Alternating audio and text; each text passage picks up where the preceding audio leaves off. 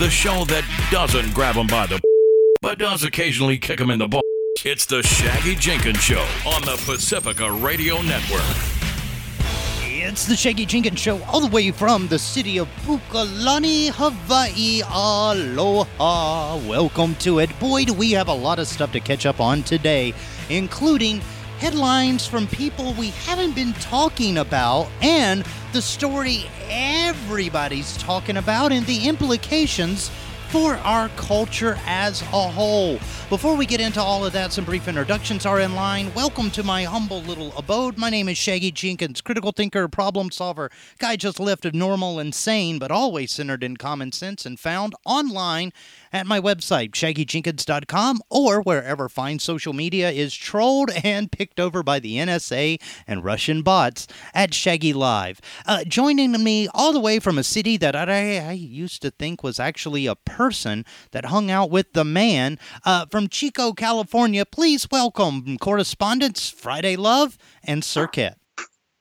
Greetings. Good evening. Thank you for having us, kind sir. Always appreciated. Yes. Oh, man. Okay, so before we get into our headlines, let's just kind of have an overall pulse check, shall we? Because most of the time when we get on this show, we dive right into stuff. And Serqet, you're new to the show, and we haven't really kind of gotten a bearing on where we all feel. This week, it's kind of been more apparent than normal that Donald Trump is on the attack for the media, including the White House having to kind of correct one of their transcripts that said the president basically told a female reporter, "I know you're not thinking."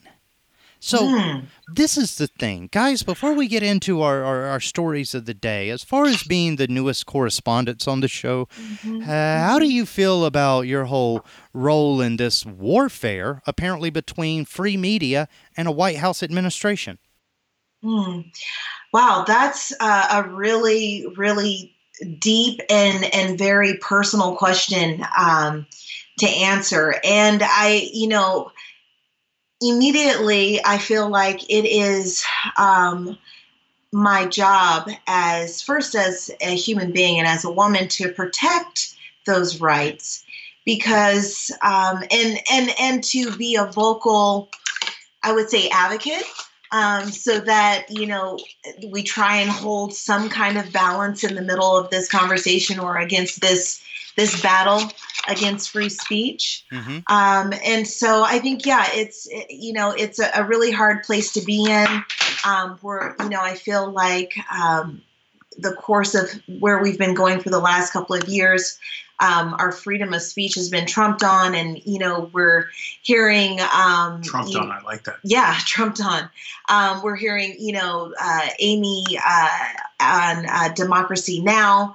Talking about how it feels like it's getting tighter, the squeeze, the misinformation, the misinformed people who are misinforming other communities is going rampant. And so, I am deeply disturbed by the fact that there is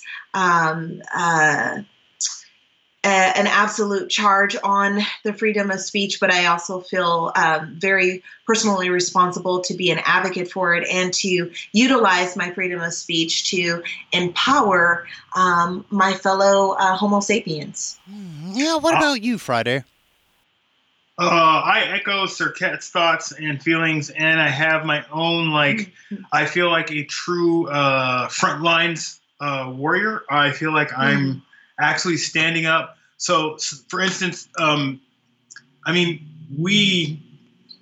want to get too deep on this, but in a general sense, people try and get on me about voting and how important it is. And I feel like me speaking on this show is so much more important than me going to vote.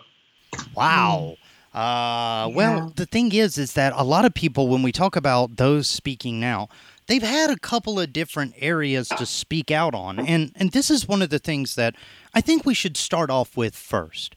some people feel so inclined that their rights are getting infringed upon that they're speaking out in higher and higher numbers. But it turns out that the person that's doing the most speaking out about the plight of his white people this week is Donald Trump Jr.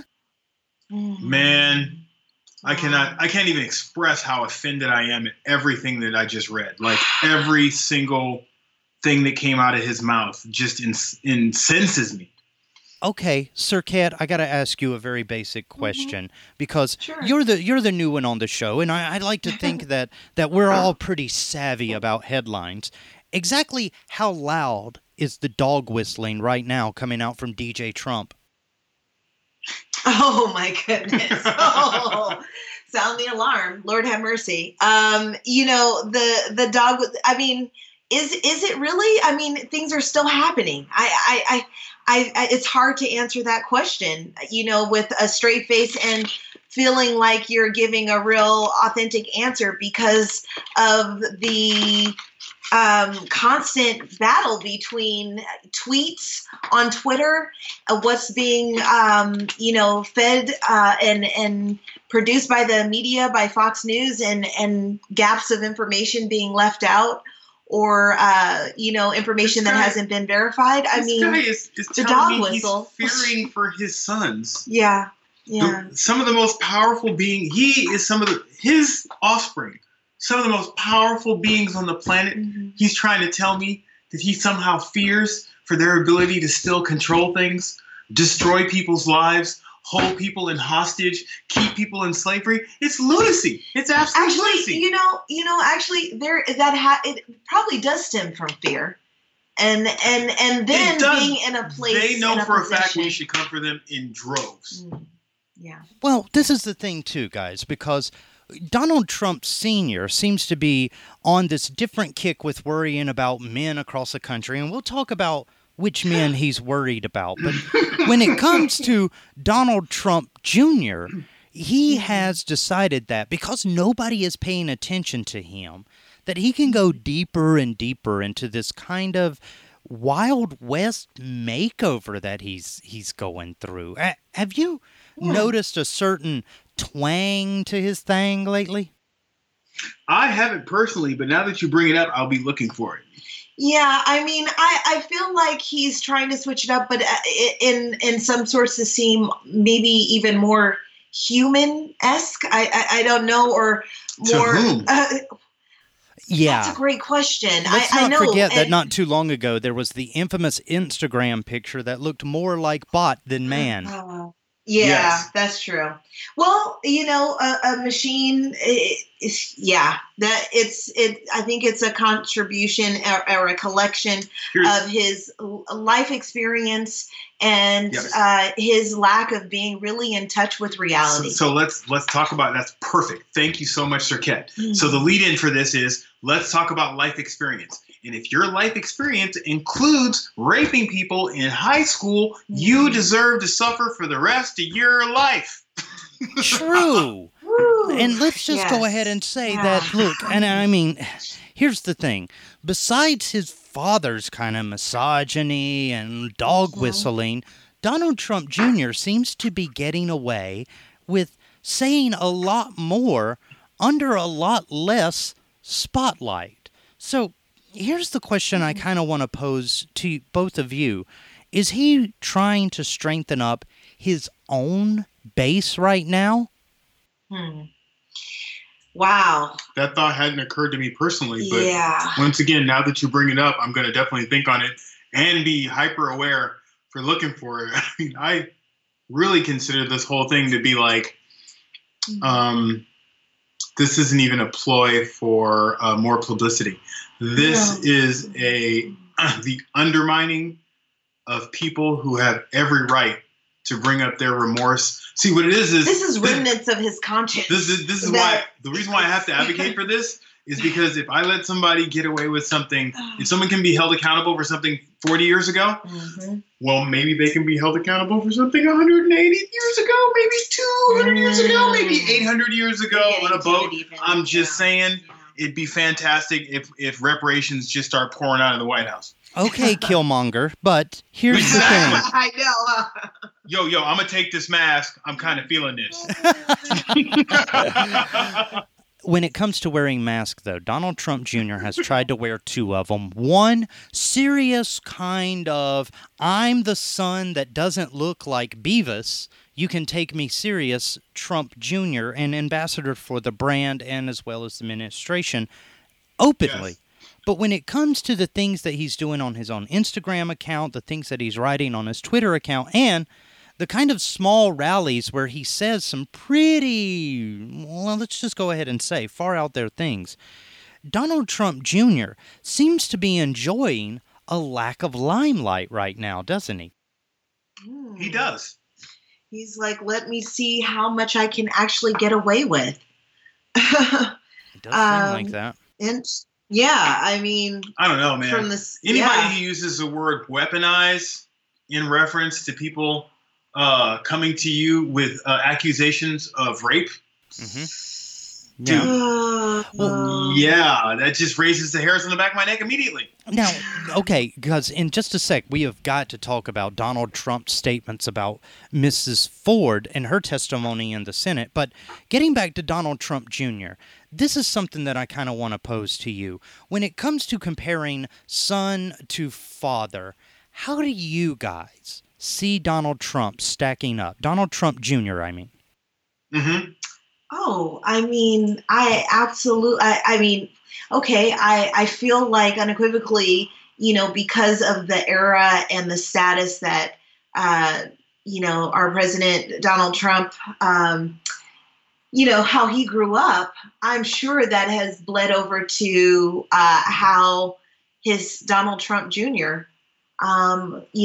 perceives women, his social interactions in social settings. I mean, you don't fall that far from the apple tree, right? You fall into the basket. That's what I'm saying. You don't even fall from the tree. If your daddy is Donald Trump, you fall in the basket. Yeah. And then he rubs you around with the other apples and makes sure that you get apple juice all over yourself. Like, it's going to happen. Mm. Yeah, because, look, this is what he says. He goes, this is Donald Trump Jr. According to comments that he was asked in reaction to Christine Blasey Ford's sexual assault allegations, he goes, quote, I've got boys and I've got girls, and when I see what's going on right now, it's scary. Now, I want to ask you exactly what is scary about this situation to Donald Trump Jr.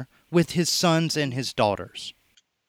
If his sons are held accountable for what they do in high school when they're in their 30s, no one in their family will not be in jail. And that's the problem. Let's talk about rape culture. These people live in the 16 Candles era. Anybody who falls asleep could fall victim. That's how they live. Okay, yeah, I'll give it to you there. This is the thing, too. When he says that he's afraid for the sons and daughters, Serqet, which one is he more afraid for? Oh, I mean, he said sons first and daughters second. But yeah, I'm sure that comment leads me to believe that he's concerned about accusations that might impact the success or the status of his sons or himself or implies himself of things, inappropriate behavior and violations that could come to the surface that happened years, before, and that impacts your future or the present, for that matter. So I do think he's speaking to his sons first. It's unfortunate because he doesn't even have daughters. He doesn't have daughters?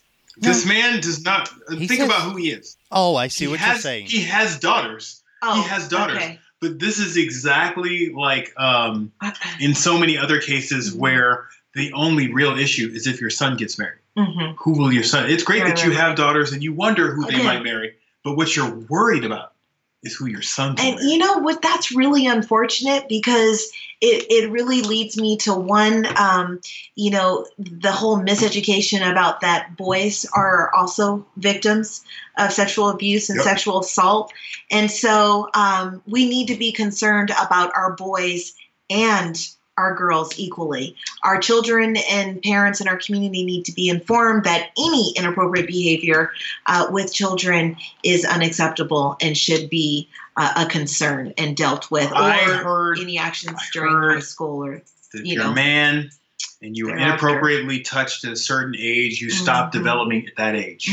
Yeah. So we all know that Donald Trump and Donald Trump Jr. have been horribly abused. Oh, no. No, okay. At 6 to 8 years old. Right. I mean, there is a little bit of arrested development there, but only when it comes to societal norms, because these guys seem to think that, and this is a question I pose to both of you, and we're going to start with Serqet here.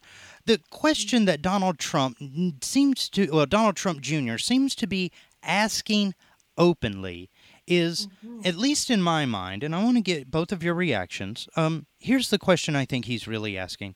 Why is it that men cannot get away with doing what we think is simple flirtation in modern society? Why are women so hard on us? Wow. Again, I think that weighs heavily on his interactions and his examples of how the men in his life have dealt with women. I mean, his family unit, the way that, his father has placed value on women when they're, in their youth. And then as they become successful business partners.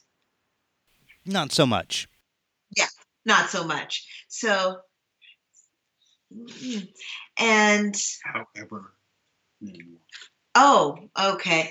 And that, men have been able to do whatever they want in their circles. And there hasn't been anybody to say, hey, and pull their coattail and say that's unacceptable behavior. It's actually the norm. I think women are extremely short-tempered with men because for so very long, men have been able to do. I mean, let's go straight to Mad Men, which everyone loves to watch, which I think is horrible. There's no people of color on it, and all the women are treated inappropriately. I don't it's watch Mad Men. It's just a whole bunch of reliving a time that no one should want to live in. Be that the case, men used to be able to act however they want. So women's short temper comes from the fact that they heard from their moms and their grandmothers and their great-grandmothers that I was at work today and so-and-so touched me inappropriately. So-and-so spoke to me in a specific way. Think about how long men have been in a position where they can just tell their secretary literally to do anything they want. And if she doesn't do it, her kids aren't going to get fed. Holding somebody over the bridge like that, my employer is holding me over the bridge like that right now. And it's disgusting. This is the thing, too, because it does seem that, and let's jump from junior to senior, it does seem that Trump men are very threatened by women that could somehow hold some sort of sway over their future and fortunes, huh? Absolutely. Oh, yeah. I mean, that's why they vilify any woman that comes forward. And then it's like, how dare you? Quick to pay off or quick to vilify any woman who comes forward so that none of this ever comes to light. Absolutely. These are small minds doing small things. Yeah. Well, okay, yes. This is the thing, because Trump came out, and this is the one thing that I want us to kind of consider here really quickly. Right now, the President of the United States is normalizing, victimizing the victims of sexual assault. In the latest speech that he had, Donald Trump kind of went on the attack against Miss Christine Blasey Ford and basically mocked, openly in front of a rally, mocked not only her testimony, but her demeanor, her memory recall, and any manner of ways that he could use to get a rise out of the crowd. The president, ladies and gentlemen, is now victim-shaming victims of sexual assault. He has always been a victim shamer, and he's always been the kind of person who would come out of the woodwork to accuse someone. I've never forgotten what he did to those 5 boys in New York City. I will never forget any number of things this man has said and done to stand up as the worst kind of individual that you want to be standing near or know about. Okay. Yeah. Well, Serqet, I just kind of want to throw this in here before you respond. This is the thing. Donald Trump Sr. basically came out, not I'd say within hours or at least very, very close to Donald Trump Jr.'s statements, and said, quote, "It's a very scary time for young men in America when you can be guilty of something that you may not be guilty of." Now, that was kind of a soft lob at the mainstream media of trying to get this discrediting campaign started. But when he went to his rally, it was a full-blown attack. What is it about Donald Trump, as far as being a woman, what is it about Donald Trump and his leadership right now that should be most worrisome to other women? I think is his brazen attitude as you speak, just to be able to literally even voice the words or to even make a statement. It's scary that there's a rally of people, of men and women who would look at their daughter and would, do harm to an individual if they harm theirs, but can then stand in front of a man and applaud him for shaming a woman who was assaulted and basically, I mean, your soul is injured. Yeah. And I kind of want to read off some of this before we run out of time, because this is what the president said, quote, "36 years ago, this happened. I had one beer." Well, you think it was? Nope, it was one beer. He goes on further to say, "Oh, good. How did you get home? I don't remember. How did you get there? I don't remember. Where was the place? I don't remember. How many years ago was it? I don't know. I don't know. I don't know. I don't know. What neighborhood was it in? I don't know." And he goes on and on and on about her testimony in front of a rally of people. And this is the part that I kind of want to have a gut check here, America. In front of an adoring and laughing crowd at each one of these discrediting statements to Miss Blasey Ford. Are we in the upside down? We are in the upside down. I mean, apples or oranges. The level of it's like just self-deception. I mean, it's like it really is. People have decided to regress because they are in so much pain and such desperation right now, holding on to the fact that possibly someone who looks like them, who has their best interests at heart, could not be a monster, because that would make them a monster themselves. And so instead of pointing the finger at the one individual that can really take personal accountability, they're deflecting it. And it's a deflection of so many things. It's a deflection, like I said, of fear and ignorance, and being really clear that their plight, their actual status, their economic freedom is still in a really dangerous situation, and the person that promised to uplift them hasn't really delivered on those promises. And it's a snowball. And they're trying to deflect it. It's just not happening, though, unfortunately. This is the thing, too, because Friday Love, I got to ask you, because everybody knows that I am, when it comes to the two of us, I'm the center part of this whole Oreo. Yes, you, however, being the other part, if a man that was not white, if a man that did not have the sense of entitlement that people like Lindsey Graham, Donald Trump, Brent Kavanaugh, just the people that we're talking about in general, if a man that wasn't one of these guys came forward and kind of echoed what they were saying, how far in society would he get? He wouldn't get anywhere. And I say, and this is so sad, do you know what I say to Serqet all the time? I say, if you did that, you would get fired. If you did that, you would get shot. If you did that, you wouldn't make it home that night. And that's because there's like two whole different levels of everything in this country.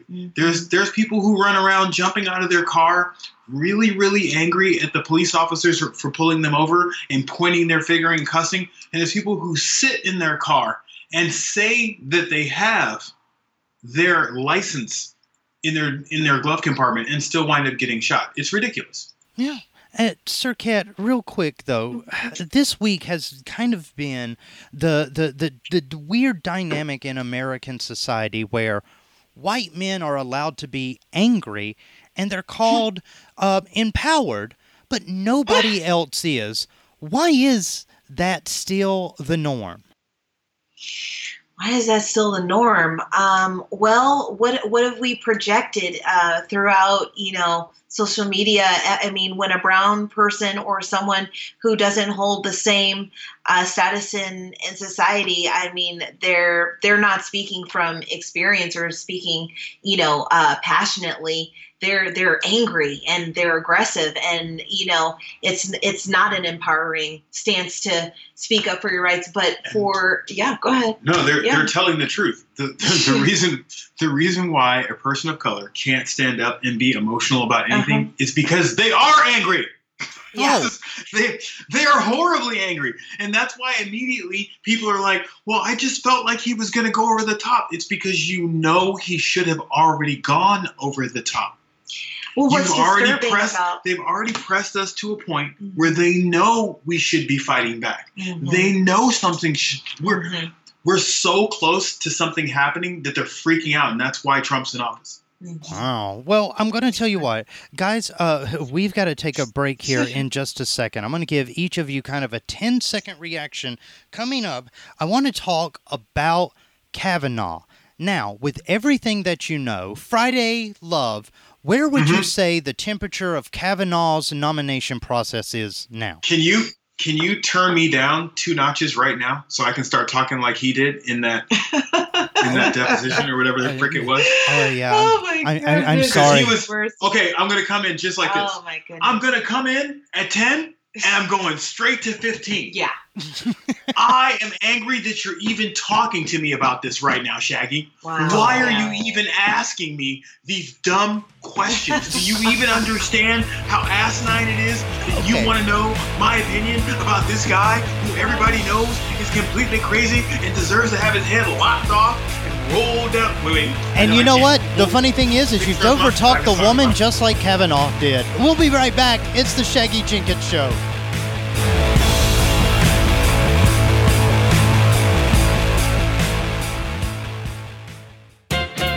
In June, our immigrant-bashing president ordered an end to his own warped policy of forcibly tearing terrified migrant children from the arms of their asylum-seeking parents. Trump declared, "I didn't like the sight or the feeling of families being separated." Yeah, bad optic, as PR consultants call scenes of such thuggishness.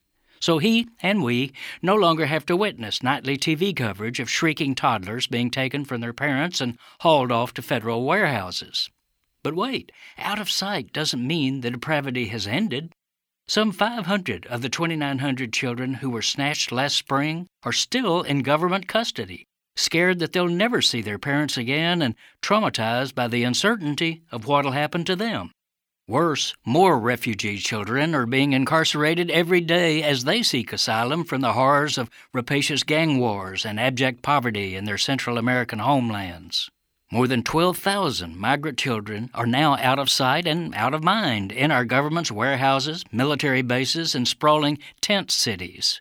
And Trump is requesting money to lock up another 20,000 children. All this trauma and cost is the result of the Trumpeteers' inhumane and failed zero-tolerance policy of jailing children, even babies, in hopes of scaring other refugees from seeking asylum in our land of opportunity. They created this humanitarian crisis, and rather than ending it by rushing in hundreds of lawyers and judges to process the asylum requests, Trump and his rabidly anti-immigrant ideologues are taxing us by building more jails for refugees, while also openly violating the law that says immigrant children cannot be locked up for more than 20 days. This is Jim Hightower saying, for more about Trump's sick and sickening policy, contact Kids in Need of Defense at supportkind.org. Hightower's commentaries are brought to you by the Hightower Lowdown, the monthly newsletter with Hightower's take on what Wall Street and Washington are up to. For information, visit hightowerlowdown.org. Warning: too much consumption of the Shaggy Jenkins Show could result in a higher IQ, a better understanding of the world, and not being called a f***ing idiot as much. It's the Shaggy Jenkins Show. It's the Shaggy Jenkins Show, all the way from the city of Pukalani, Hawaii. Welcome and aloha. If you've missed any part of the show, be sure to subscribe to our podcast on Stitcher as well as, well, follow us on social media. Me, I'm at Shaggy Live. Now, two people that are joining us today are just as astonished as the week of news unfolds as you are. From Chico, California, please welcome back Friday Love and Serqet. Ooh, back again, round two. Thank you so much for having us. Yeah, okay, so as long as we're talking like boxing comparisons, have y'all seen the new Creed 2 trailer yet? I haven't. No, I have not. Okay, I'm just Is going to... it good? Yeah, I'm going to go ahead and say, Friday Love, if you have anybody in your life that you value of the feminine gender, do not sit there and show them that trailer because you will be outclassed as a man. Oh. Wow. Yo, Okay. I'm telling you, I have seen people when they have seen that trailer lose their mind. And not only just for the reason that, let's just go ahead and admit, Mr. Richards is looking pretty cut up in that. Oh, dang. Yeah. But, two, is that, Creed is kind of a continuation of the American story, the lowly underdog fighting back against a system built for his failure. As a matter of fact, in the original movie that spawned the whole Creed franchise that Michael B. Richards finds himself in now, it was Rocky who lost a match to his dad, Apollo Creed, in the first movie. Mm-hmm. Yeah, so he was supposed to be like always kind of portrayed as the scrappy underdog, the true American story of the guy that just he tries so hard, but in the end he doesn't really make it. This is the thing. When it comes to white guys in this country right now, they kind of all see themselves as Rocky, don't they? Oh, God. There's a whole bunch of comedy based around the fact that once a non-melanated person sees a Rocky movie, they start acting absolutely crazy and think they can beat everybody up. Yeah, but Serqet, I gotta ask you something. It's because it does seem like a strictly male thing of society. What is it that allows men to kind of be powerful, to be ripped and muscly, and it not be threatening to other men? But when you kind of jump across the pond to somebody like Serena Williams or any other empowered woman, especially an empowered athlete, guys kind of get really nervous really quick.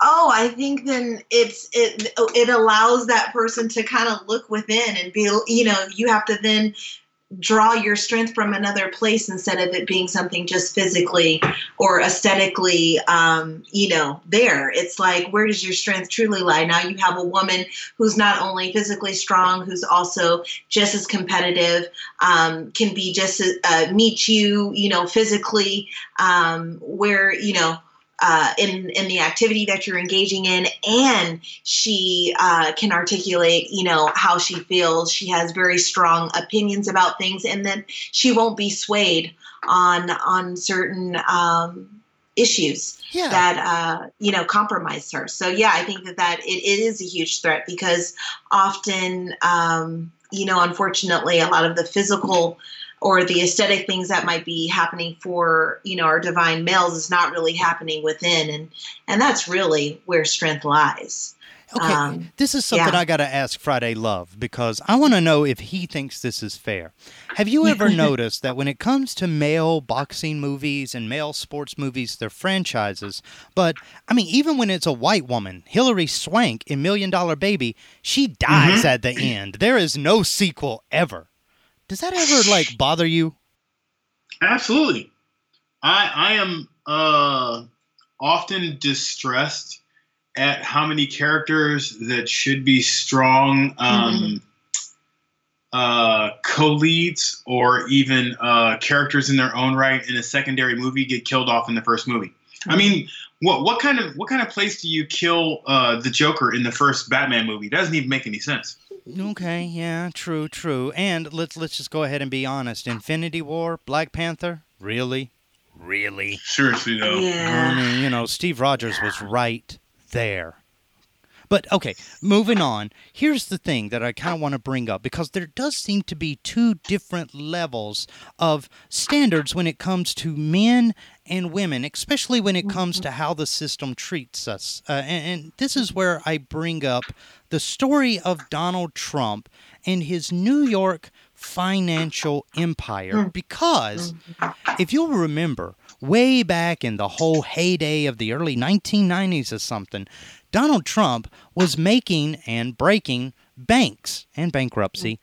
And at the same time that he was engaging in, now, according to a new Times investigation, a lot of shady tax dodging and stuff, he was profiting in the hundreds of millions, while a female that was also engaging in said activity, Leona Helmsley, did time for the same real estate kind of tax dodgy scams. Say word. So, Serqet, I kind of want to bring up this Times investigation into Donald Trump's taxes and the fact that, remember, not too long ago, he said he started off with a small $1 million loan from his dad.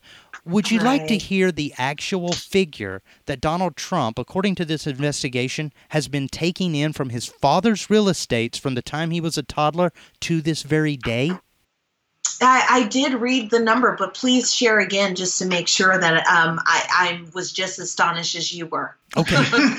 Yeah, because like for me and Friday Love, this is like Biggie Smalls' yacht money. It is $413 million that Donald Trump has gotten from his father's real estate empire. Now, how did he get that money, guys? Thoughts? Well, it appears from, definitely through the loopholes and knowing the system and knowing the right people and being a white male who, comes from a family of money and power. So, again, that entitlement comes into play as well as networking comes into play. And it's really unfortunate. It's just a shame that, certain individuals, especially males, can be rewarded with, being independently wealthy. And then, a woman who might take just a recommendation gets sent to prison for, a few years or for the same crime. It's just absolutely unfair. Yeah. Okay. Because this is something I want to ask Friday Love. Now, if you really, really could, would you lie to somebody to pay the less tax? It's not that big a deal. If I'm at a level where tax is something that is an issue for me, I'm probably wealthy enough to pay whatever it is I'm supposed to pay. My whole thing is I believe the banking system, before Trump, after Trump actually, exercised his right of, getting money from his family, the banks even loaned him something like, $400 billion or $4 billion or something completely ridiculous, never paid it back, claimed bankruptcy. And to this day still doesn't is not accountable for the fact that, of course not. It's ludicrous. It makes me, it's definitely, it incenses me, but it's also the ability for us as a society to see it being so ludicrous. I can't say the word correctly right now. You don't have to say the word. But, we understand. For it to be that outrageous that it's not dealt with, and that personal accountability through and through doesn't even hold up to someone who's in a leadership role like that. It boggles my mind. It really does. As a woman, as a person, as a taxpayer, as a person who wants to do good things in this community, it just boggles the mind when those types of advantages are given, and then when other people take a hold of those advantages, they're penalized. It's really unfortunate. Well, I got to ask you, because this is the kind of clever thing. If remember how I set this all up, would you lie about the value of things? That's exactly what this Times investigation found out. Guys, here's something that people like Donald Trump can do that guys and girls like me and you and other correspondents on this show, no matter who they are, we will never be able to do this. Donald Trump, according to this investigation, found ways very shadily to undervalue his parents' real estate empire by hundreds of millions of dollars and set up sham corporations so that he and his siblings could disguise tens of millions of dollars of gifts from their parents in ways that couldn't be taxed. Now, this is something I got to bring up. Remember back in the 2016 campaign, Donald Trump said, if I don't pay taxes, it's because I'm really, really smart, but the rest of you guys should pay your taxes. Does anybody remember that? I don't, but that's I vaguely remember something like that, but yes. I don't doubt it at all that he said that. Well, this is, because we're having kind of a week where the entitled white man is having a real big, bright limelight on their whole kind of machinations. And when it comes to Donald Trump and this strategy to undervalue his parents' real estate deal, this flies in the face of the person Donald Trump portrayed on the campaign trail directly. Yeah. Oh, doesn't everything fly in the face of the person he portrayed on the campaign trail? It has. I'm going to tell you right now, in every relationship you've ever had for the first 3 months, both of you guys were selling the best, insert your name here, that you could sell to the other person. Definitely. Well, when it comes to selling that, look, according to the records that the Times went through, and they went through meticulously, these tax records, confidential financial records that were provided to them, they found things like not only these undervaluing real estate deals, these sham corporations that he had set up, but also that Donald Trump had found very successfully ways to help his father navigate his way to a well undeserved tax rate that, well, let's just say that was minuscule compared to the actual money they had. Now, here's the thing. The Times did try to contact the president for a comment because the president always says that the media gets it wrong. Guys, what do you think his response was? Oh, I can only imagine there's rainbows in the sky, and so therefore, the rainbows justifies, light ways into not paying taxes. I don't know. I could, go ahead. Yeah, throw it at me. All right, because see, here's the thing. There is an attorney, Charles J. Harder, okay? Yeah, his name is Charles Harder. Chuck Harder. Okay, but anyway, according to Chuck here, he provided a written statement that said, look, after the Times had, basically sent him this detailed finding of their, detailed list of their findings, he said, look, this allegation of fraud and tax are 100% false, and there was no fraud or tax evasion by anyone. Now, here's how he says it happened. And I want to see if you guys feel that we're in the old familiar territory of how Trump gets the spotlight off of him. Mr. Chuck Harder here basically goes on and says that Trump, young Trump, back in the 90s, was so busy, was so just woohoo out there living the lifestyle of dating models and bankrupting casinos that he delegated these tasks to friends and family. So once again, we see that the president is getting kind of an artificial buffer zone that absolves him from fault. How does this make you feel? That, that there's no weight on personal accountability, and the only weight is to keep a system, and I have another word for it. A poopstum. But that has been the way that the wealthy and this class of people have existed and been able to keep their wealth. And so, that's how it makes me feel. It's just a strong example of what's happening and what not to do and what to do if you're in that community and you have those life experiences. It just seems like a pattern, an ongoing pattern. This is the thing, because I want to kind of throw this comparison to something that that, well, okay, let's just be honest, we probably all grew up with, and it's your cousin Rhonda. Everybody has a cousin Rhonda, right? Mm-hmm. I have a Rhonda, a Debbie, a word, a Latrice. Yeah. Okay. So you know when stuff is about to go down and you're about to do some like crazy stuff that you don't want nobody else in your family to judge you on, and let's just be honest, your friends, you don't want them knowing that you go like that. You always call up your cousin Rhonda, because cousin Rhonda is always down, right? Yes, she rolls. Yes, she's down. It seems like Donald Trump has what I would like to call perpetual cousin Rhonda. Hilarious. That's great. It does. Yeah. I mean, because every time somebody kind of confronts him about things, he's always like, no, that wasn't me. That's my cousin. Right.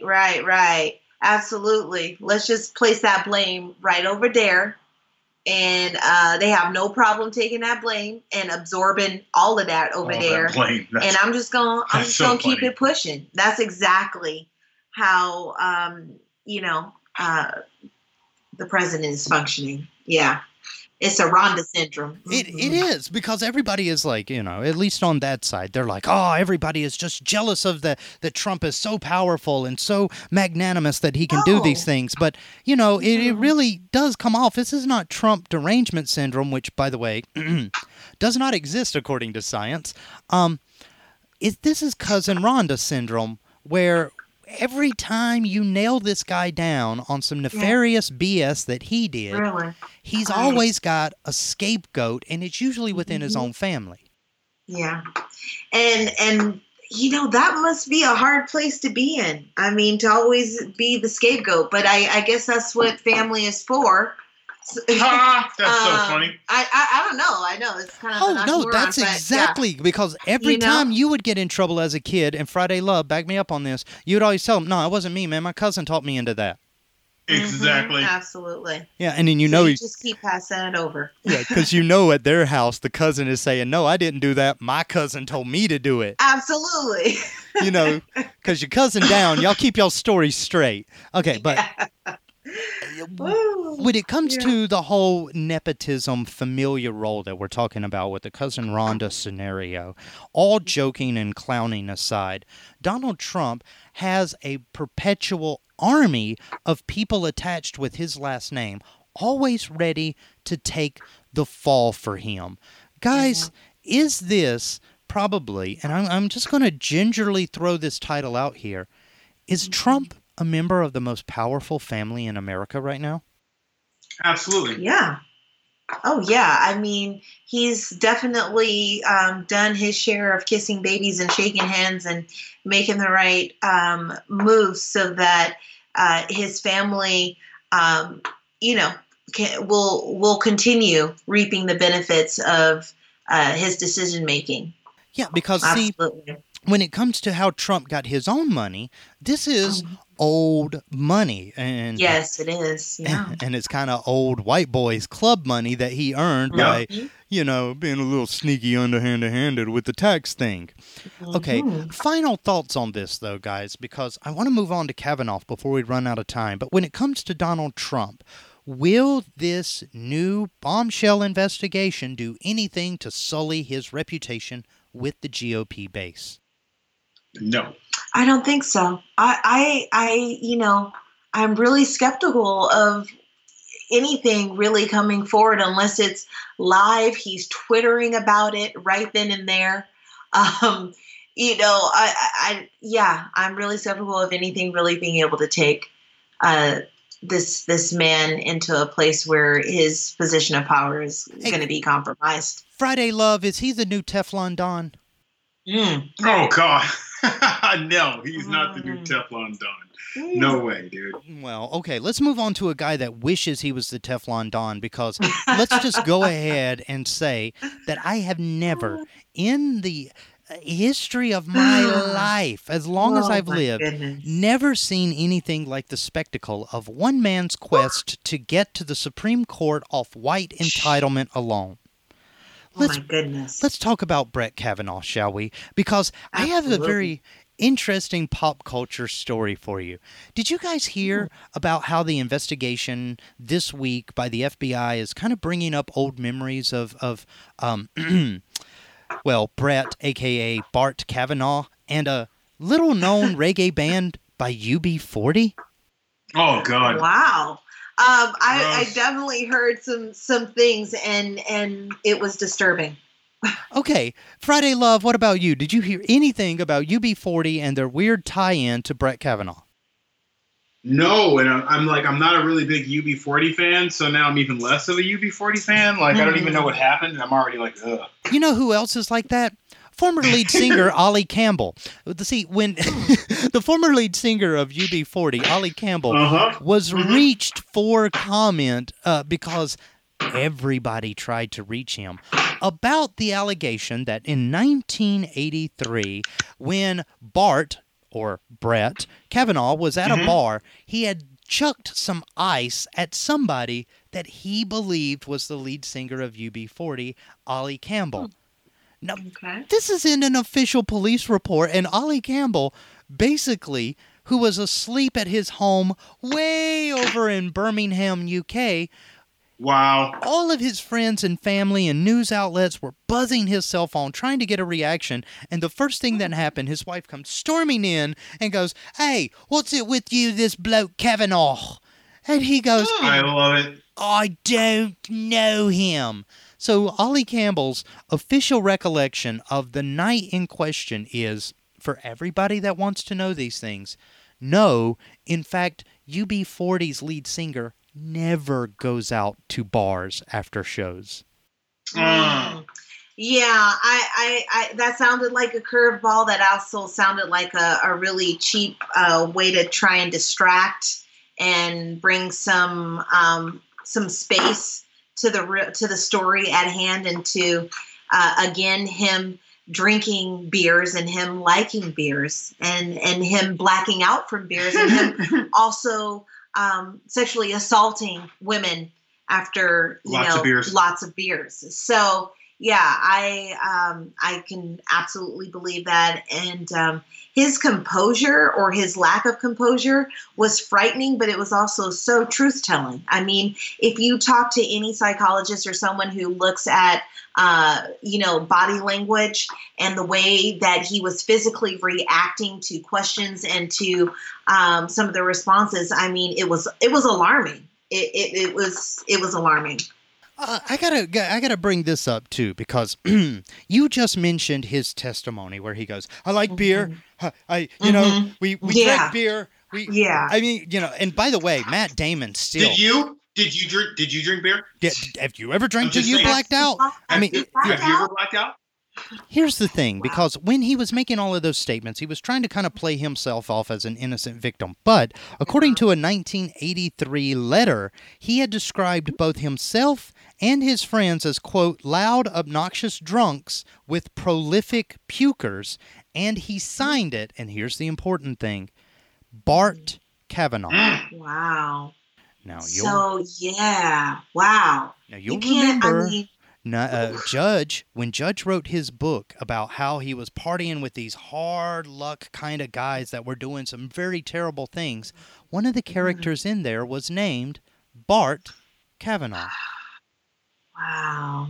So I want to ask you, at this point, is the Kavanaugh reputation sour? No.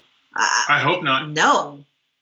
Absolutely not. But again, it doesn't derail me from living in reality and unfortunately believing that possibly they could still swear this man in as a Supreme Court judge because the GOP wants, to prove a point that they can do it. I mean, it's disturbing.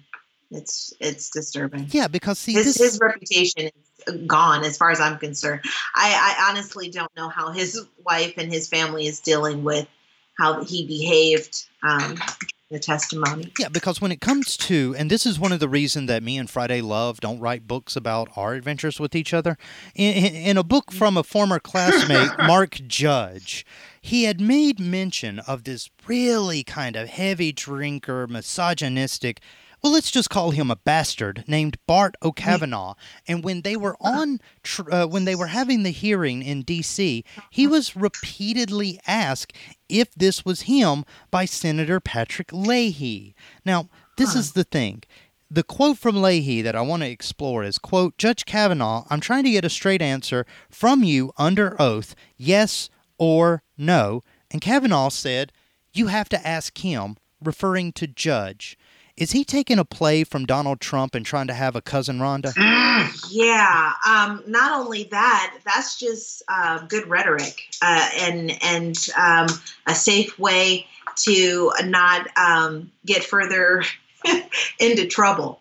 If you can't answer a question yes or no, which is, again, it's like, wow, how are we really demonstrating and how are we setting examples for our future generations? I mean, we expect yes or no questions just walking through the door, at a retail shop.